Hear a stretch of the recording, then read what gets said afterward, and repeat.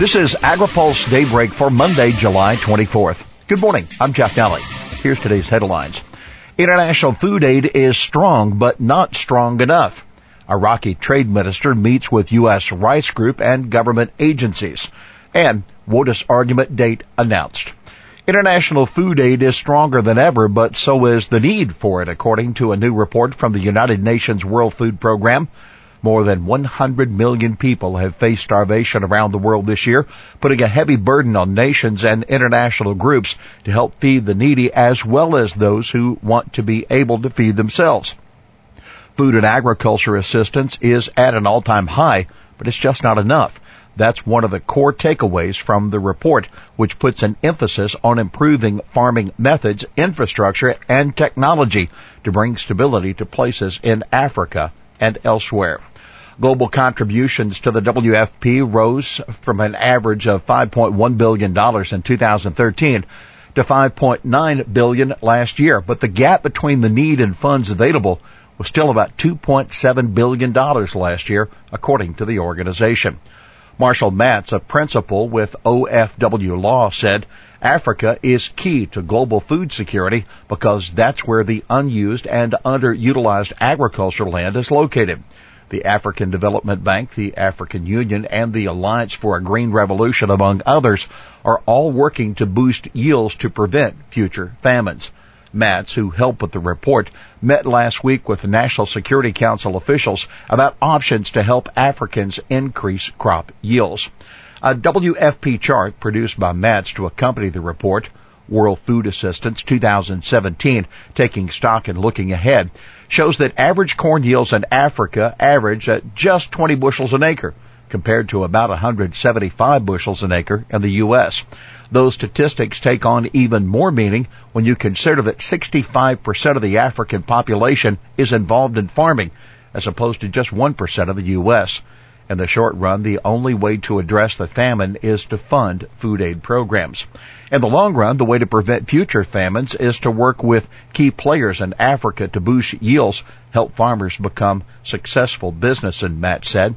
The African Union, the African Development Bank, and the Alliance for a Green Revolution in Africa and other leaders in Africa are all putting a priority on agriculture. Iraqi trade minister meets with U.S. rice group and government agencies. Iraq has always been a substantial rice importer, but the country has provided its share of headaches for U.S. exporters.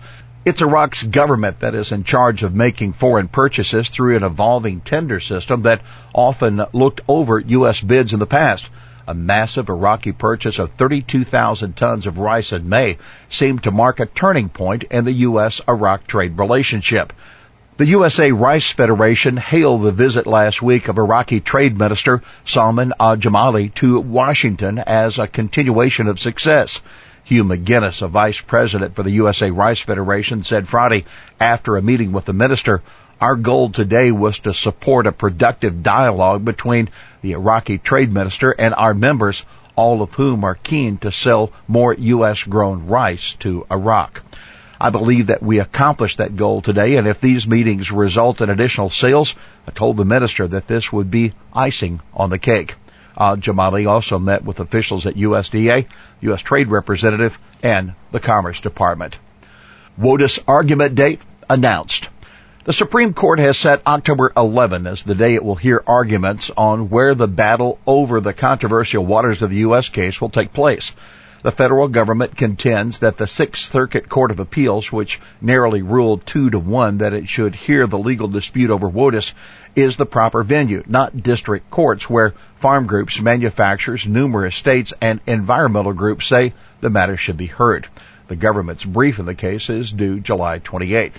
While the legal case drags on, the Trump administration is moving to repeal WOTUS, which stands for Waters of the U.S., the phrase in the Clean Water Act whose meaning has been debated now for decades. EPA and the Army Corps of Engineers announced on June 27th they were proposing to withdraw WOTUS, but as yet the proposal has not appeared in the Federal Register, which means the public comment period on the proposal has not yet begun. Freedom Caucus, Farm Bill Review. The chairman of the House Freedom Caucus, Representative Mark Meadows, speaks at the National Press Club today at noon. And while the primary focus is going to be on the Affordable Care Act, expect the North Carolina Republican to get a few questions about how the influential Freedom Caucus plans to engage when the House of Representatives considers the next Farm Bill. Meadows and Freedom Caucus founder Representative Jim Jordan, a Republican of Ohio, recently penned an opinion piece for the Washington Examiner, noting how Congressional Budget Office projections frequently miss the mark. The congressman wrote, CBO's cost estimate of the 2002 Farm Bill was off by $137 billion. 6 years later, they miscalculated the cost of the 2008 Farm Bill by a whopping $309 billion. AgriPulse senior editor Philip Brasher will be one of a handful of journalists sitting at the head table and offering questions during the press club event. Follow our play-by-play of the discussion on Twitter at AgriPulse and on the AgriPulse Facebook page.